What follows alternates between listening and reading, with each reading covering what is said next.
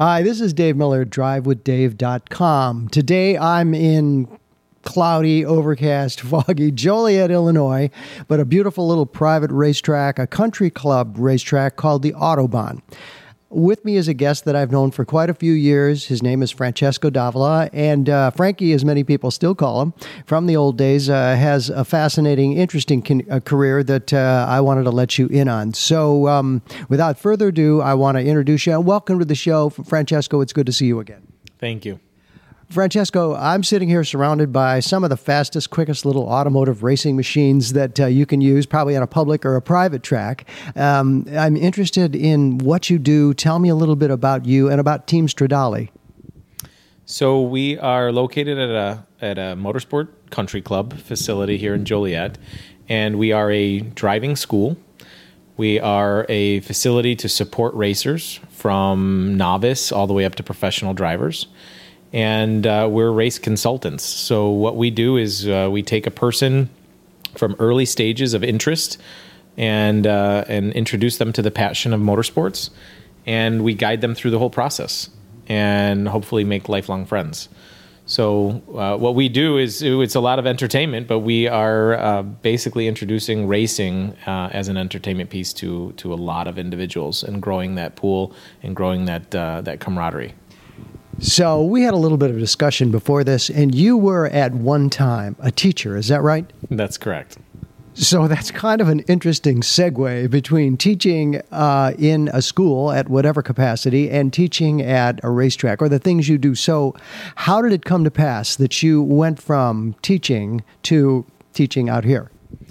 Well, racing was always a passion from a very young age. So I raced karts starting at 8 years old all the way through my late 20s and into the 30s. So I've always raced cars with my father. My father instilled that passion from a very young age. And he was always my best friend and my comrade in racing. Through the years, obviously, racing becomes more and more expensive and more dangerous. And at one point in late high school, my mother was adamant that I needed to go to college. And that's Barb, right? She was very, very adamant that I did have a backup plan. I was not going to not go to college. I had a plan in my mind. It was a professional race car driver. And like me, Formula One, right? Yes, correct. It was Formula One or bust. And at some point, she said, "No, you have to go find something else that you're passionate about." So I went to college, and of course, got into business, and found out very quickly that I didn't like it. And I've been around business my whole life with my dad's company. He restored vintage race cars and Ferraris and Fiats and Alfas, all the Italian makes. And so I'd always been around it, but never really studied it. And I did very, very poorly in business, and I was on the brink of leaving school after my freshman year. And I had a mentor by the name of Dr. Elliot Lesson, and he was somebody that introduced me to the world of teaching. And he said, after getting to know me after a while, he said, "You should be a teacher." And I said, "Are you crazy? I don't know anything about teaching." And he said, "You're natural at it. Just go find out if you can do it." So I took one of his classes, which was called Exceptional People in Society. And it was a class about people with disabilities and disorders and differences. And that I found fascinating. And I had friends that we also helped out with the Special Olympics when I was younger. And then it made sense. I said, I always had fun doing that and helping people. And I got into special education. I switched majors, and there you had it. I actually found something I liked, and I went to classes, and I enjoyed them, and I graduated, and then did student teaching, and decided I'm going to go do this. And I became a high school teacher at Fremd High School in Palatine, Illinois. Still love the place, and I still have really great friendships there with the other teachers. How long were you a teacher there? I was a teacher there for 7 years. And I've got to ask you a question now, before we get into exactly what you're doing right now. You're teaching at that level before, whether it's special education or whatever it was. Did that help you at all in teaching people with what you're doing right now. I always make a joke. Yes, it did. I had a lot of my specialty was in the attention deficit disorders. Why are you looking at me? Because most of my clientele have attention deficit disorder of some sort. It's males of a capacity of being, let's say, businessmen or entrepreneurs have a tendency to have attention in a lot of different areas. And my wife says I never listen to her. At least I think that's what she says. I'm not certain. But anyway, today you made the segue from, and how did that come about that you decided to leave the profession of special ed teaching and go where you are today? Again, it's because of a person. And I owe everything in my life to people that were, I love people and people that have become part of my lives, like this individual. His name is Gabriele Vigneroli, and he is a very good friend of the family. And he came to me one day when Autobahn, this motorsport country club, opened and said, you need to be doing this. This is your passion. You've raced your whole life, and you need to share the passion with people that don't know racing. That have the money, that can have supercars and sports cars, but they need to be introduced to that lifestyle. And so he convinced me to start it part-time, and I came over on my days off, on weekends, and then spring break and summer break. And so you were teaching school at that time? Correct. I was driving. I was teaching every day and then working here. And I was driving back and forth from the North Hoffman area, about 75 miles one way every day, that I had off. And I was coaching and building this business with him. So let's talk a little bit more before we get into the specifics of what you do. Let's talk about the facility we're at, and let's definitely give Mark Basso a plug for the Autobahn. Tell me a little bit more about the Autobahn. So the Autobahn is the brainchild of Mark Basso and some other key individuals that were his comrades early on. He came up with this idea in the 90s. He was a member with his father and family at a golf country club, and wasn't too thrilled with golf, and was a car guy, and he really loved cars, and he wanted to marry the two concepts together of like hanging out and building friendships among something that you enjoy. And the only country clubs that existed were really, surrounding golf. And he didn't like that as much. So he wanted to build a country club, same concept, but with car people in mind. And the racetrack was the canvas for him. So it took many years of trying to convince people, going to automotive clubs, and he used to come to the Ferrari Club all the time. As an aside, I remember when I was the Ferrari Club director here, the regional director in Chicago, and Mark came to me and he said, "Hey, can I stand in front of your members? I got this idea for this." Like at Papanio's house. Yeah, I'd like to stand in front of your FCA, your Ferrari Club members, and talk to them about this racetrack and everything. And I'm dialing 911. I had the 91 dialed, but not the last one. I listened to him. Great idea. Please go on. Yeah, he came and pitched the idea for years. Finally, in around 2003, they had a piece of property that they were settled on. They were going to break ground, and at the last minute, the surrounding community pulled the plug on the program. So he had to research for new property. So he got involved with some other people that were founding members here that helped him find this property in Joliet, which is just a mile and a half away from the already existing speedway.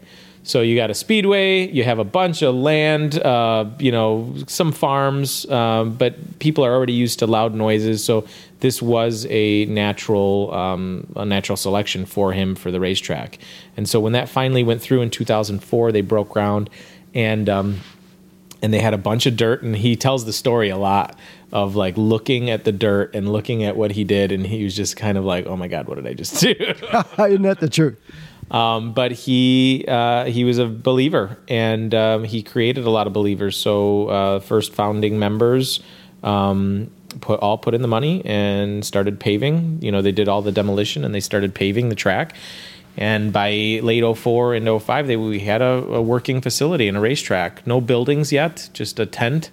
And, people all gathering together with cars and driving on the racetrack. And that was really the first time, at least in the U.S., that a person has seen a motorsport facility geared towards club members to just go out and enjoy their cars. And you had mentioned that it started small, of course, and you and I both know some of those original members. Yep. But let's talk about where the Autobahn is today. So we're at approximately 510 members. The club itself has got 70 or so buildings surrounding it. So members have purchased land from the club and built their own garage mahals, we call them. And people house their collections of either vintage cars or race cars or just fun cars to drive. And Autobahn's membership has grown past its original limit. We thought it was going to be about 350 people. And the ceiling is much higher because, as you know from other types of clubs and organizations, not everybody shows up on the same day. So there's some days that the place is empty and there's plenty of room to drive, and there's other days there's 70, 80 members together driving. But what's great about it is it's turned into a place where real, true friendships have been made, and you can share that camaraderie and that passion of racing, or maybe not racing. Maybe they just love being around cars. So it lends itself well to any level of the passion, which is really great. So before we started this interview, you and I walked past some amazing little automobiles, and now let's talk a little bit about Team Stradale. Let's talk about the cars that you do, what you do for some of the people that are out here, the maintenance aspects, the sales aspects, certainly the instructional aspects of racing, because trust me, I know, not everybody can jump into a car and go fast about a track. So start with Team Stradale.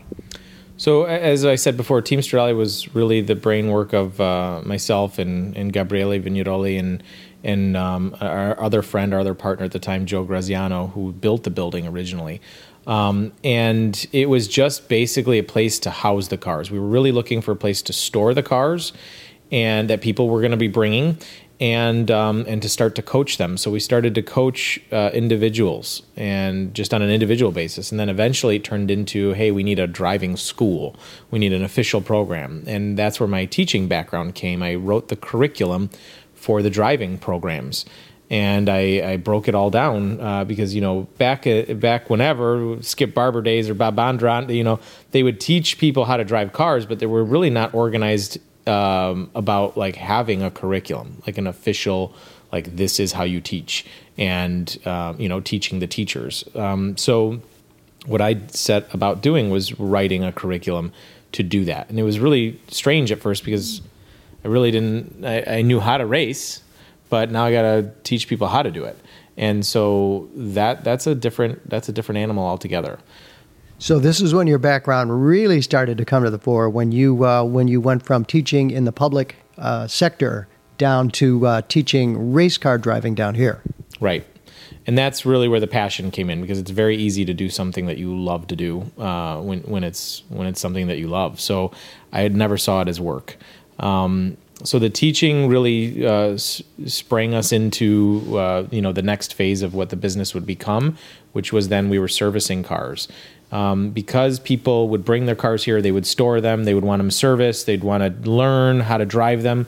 It became kind of like a one-stop shop. So we just developed the business into a consultancy of what to do with your cars on a racetrack. And so that's really what Team Stradale has become. And we've become the official driving school for the Autobahn. We provide all the curriculum and all the driving programs for them. And also we support drivers in race cars. We learned a long time ago that if you take a street car and you turn it into a race car, there's some inherent problems with that. You can have a great time. You can take a Porsche and turn it into a great race car, throw a roll cage in it and all of that.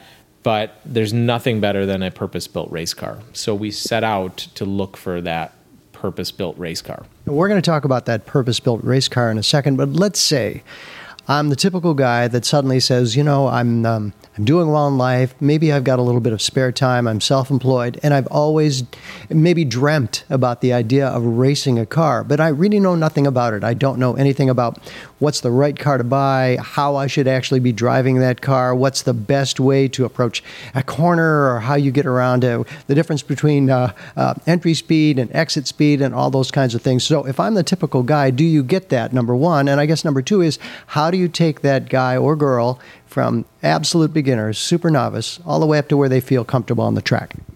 You start off slowly. Everybody wants to go fast right away, and that's not... I do. Yeah, I know. That's not where you start. So it starts with an interview. A lot of people want me to answer all the questions in an email, and I immediately call them. And I said, I'm calling you because I can't really answer everything in an email, because there's going to be a lot of back and forth here. So we start off with an interview.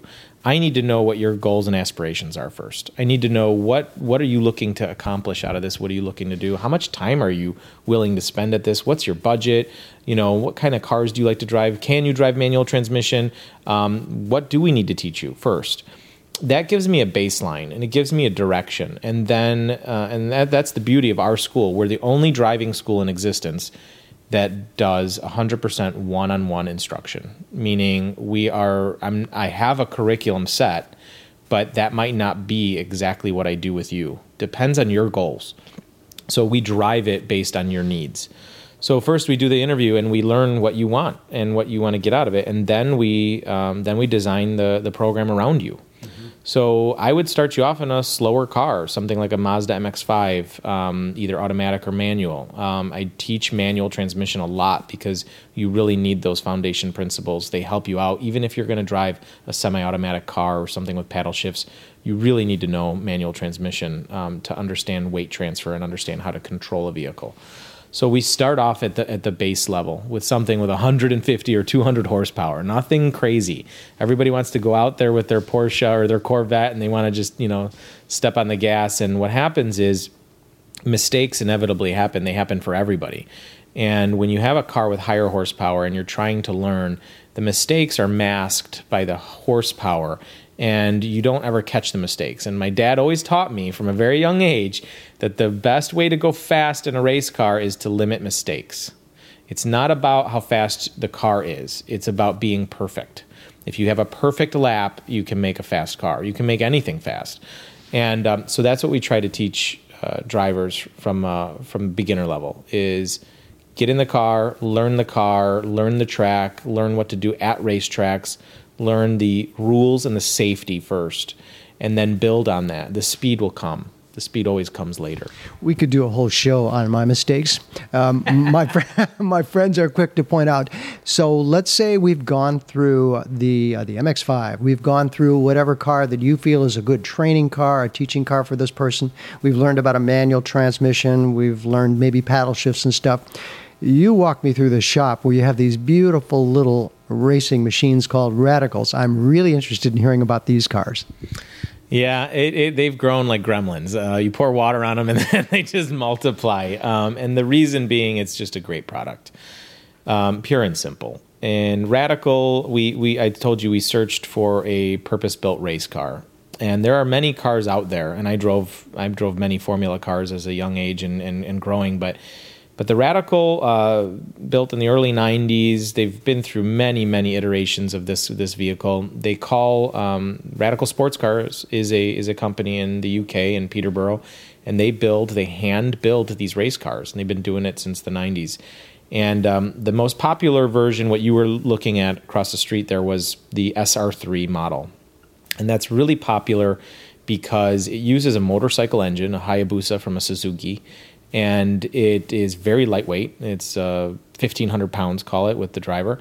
And it's got 220 horsepower. It's got high downforce. It's a prototype style car, which means that it's not a Porsche or a street car or anything like that. It's a purpose-built race car with fiberglass fenders and body work. And high downforce, meaning that it's got high aerodynamic effect. So it actually works in the, not like a guy with their wing that they pop on their Honda Civic. This is the actual aerodynamic effect that will that will drive the car down toward the ground the faster you go. So it's a great learning tool. It's a great car to drive. It's got a really neat thing on the side called a passenger seat. So you can take a coach with you for rides, and you can coach in the car. You can also take people for rides in the car and share that passion with them. It's always been something that I love to do as a young driver. I always wanted people to come watch me race, my friends and my family, girlfriends at the time. And, they can come watch a race, but they have an attention span, again, back to attention, of about an hour. And after that, things start to get a little bit boring for them because they're not the person racing. They're not engaged in it. They're not engaged. So what Radical did was they put a passenger seat in there. And the product fits perfectly for motorsport country clubs because you're here to share the experience. So yeah, I can go out and run laps in a Formula car and have the best time of my life, but I'm doing that by myself. I can go in a Radical. I could take you for a ride and blow your mind as to what this car can do. The engineering and the aerodynamics and the speed and the acceleration, the braking. You get out of that car physically and mentally exhausted, and you'll remember it forever.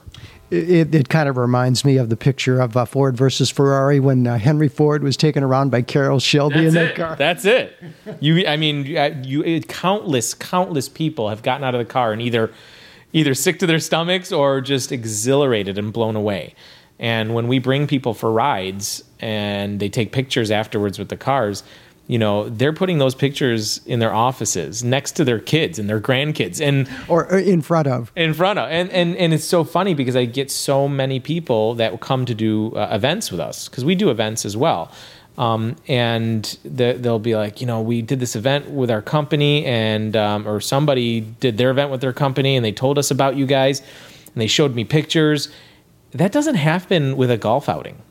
A golf outing is fun. It's a great day. Occasionally. But it doesn't happen. You're not talking about that forever. People, they walk away from Autobahn and what they do at Team Stradale, and they talk about it forever. That's what we do. Now, also, the instruction part is so big. The selection of the car is so big. But I know the Autobahn out here, you also support the racing of the Radicals and the rest of that kind of stuff. Tell me about the Radical Series racing that you have.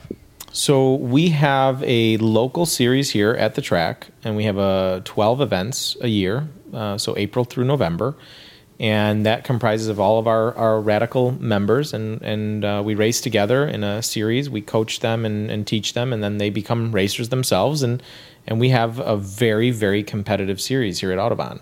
As a matter of fact, when we go away to compete in the National Radical Cup, which is a traveling series all over the U.S. and in Canada, typically for the last at least 4 years, Autobahn members have been the national champions and standing on either first, second, and third podium all the time. It happens because we grow race car drivers here because of the flexibility and the ability that we have to be on the racetrack any time of the day we want. So our drivers can get unlimited practice. It sounds like a terrific event for those people who would like to go out and safely learn to drive a race car on the track and then expand whatever talents they have, or just learning to drive better. Absolutely. And you don't have to be like we said before, you don't have to have the goal of being a professional race car driver. So you can come out just to have fun. Absolutely. And most of the drivers have that goal in mind. They want to come out and have fun. They might compete in some events, but they just want to go around a racetrack and be safe and test their own skills and advance in their own way. So we have a lot more drivers that do that are very skilled, but they might not have ever competed in a national event before. Francesco, let me go in another direction. Obviously, you've taken this place, or Team Stradale, and Gabe Vignaroli, what a great guy. I've known him for a long time, too, and he is just his presence is all over in so many different venues. So thanks to him for giving us this time to do this today. But at the same time, this has become a business. And these days, so many people go into business with the expectation that they're going to be the next Apple or the next Google or whatever. They get out of college or sometimes even high school, because everybody doesn't have to go to college anymore. you've been successful in business because of the certain things that you've done. Are there opportunities that have been given to you, things that you said yes to, things that you said no to? Tell me a little bit about saying yes and no to things.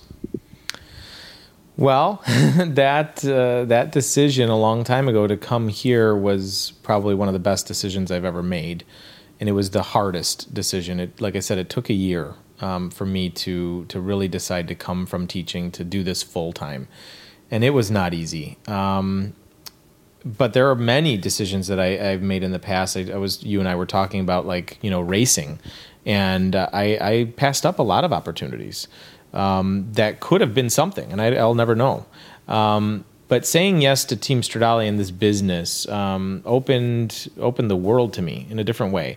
And as I grew up racing, the budgets got astronomical, and that's what really stopped us from continuing. So I had to, as a young adult, understand that my passion is I'll always enjoy it, but it's limited now, and I might not be able to do it forever. Well, what a great thing. Autobahn opens up, and now, Gabe comes to me and says, you should be doing this. And now I'm at a racetrack every day, and I'm on a racetrack every day, and I'm teaching and sharing racing, the passion of that with people. I couldn't have even asked for anything more. But this I could have been a Formula One driver, maybe, if I had, a couple billion in the bank, but I'm actually enjoying myself more now than ever. Team Stradale is obviously a business, though, and you have gone through from being a fledgling business person. You're going to be a sort of an entrepreneur or whatever, to come out to a racetrack, walk away from a guaranteed paycheck and a pretty set situation. You have obviously learned lessons somewhere along the line. And I think these days people come out of, at least I hear that people come out of college, or they come out of their background and they're casting around for something to do. The lessons that you've learned here, if you had to take, and I always ask this question because I think it's very telling, what would you tell people these days? People that are coming out of college, they're casting around for something to do, they're getting into business for themselves. Expectations. How do they go ahead? With whom do they mentor themselves? What words would you have? God, there's so many. I'll try to make that simple. Number one, never say no. Number two, open your ears. Listen to people. I've been very lucky that I've learned from my parents to listen and pay attention. And what I mean by that is my parents have always been fortunate, and they've made myself and my sister fortunate to be hanging around the right people.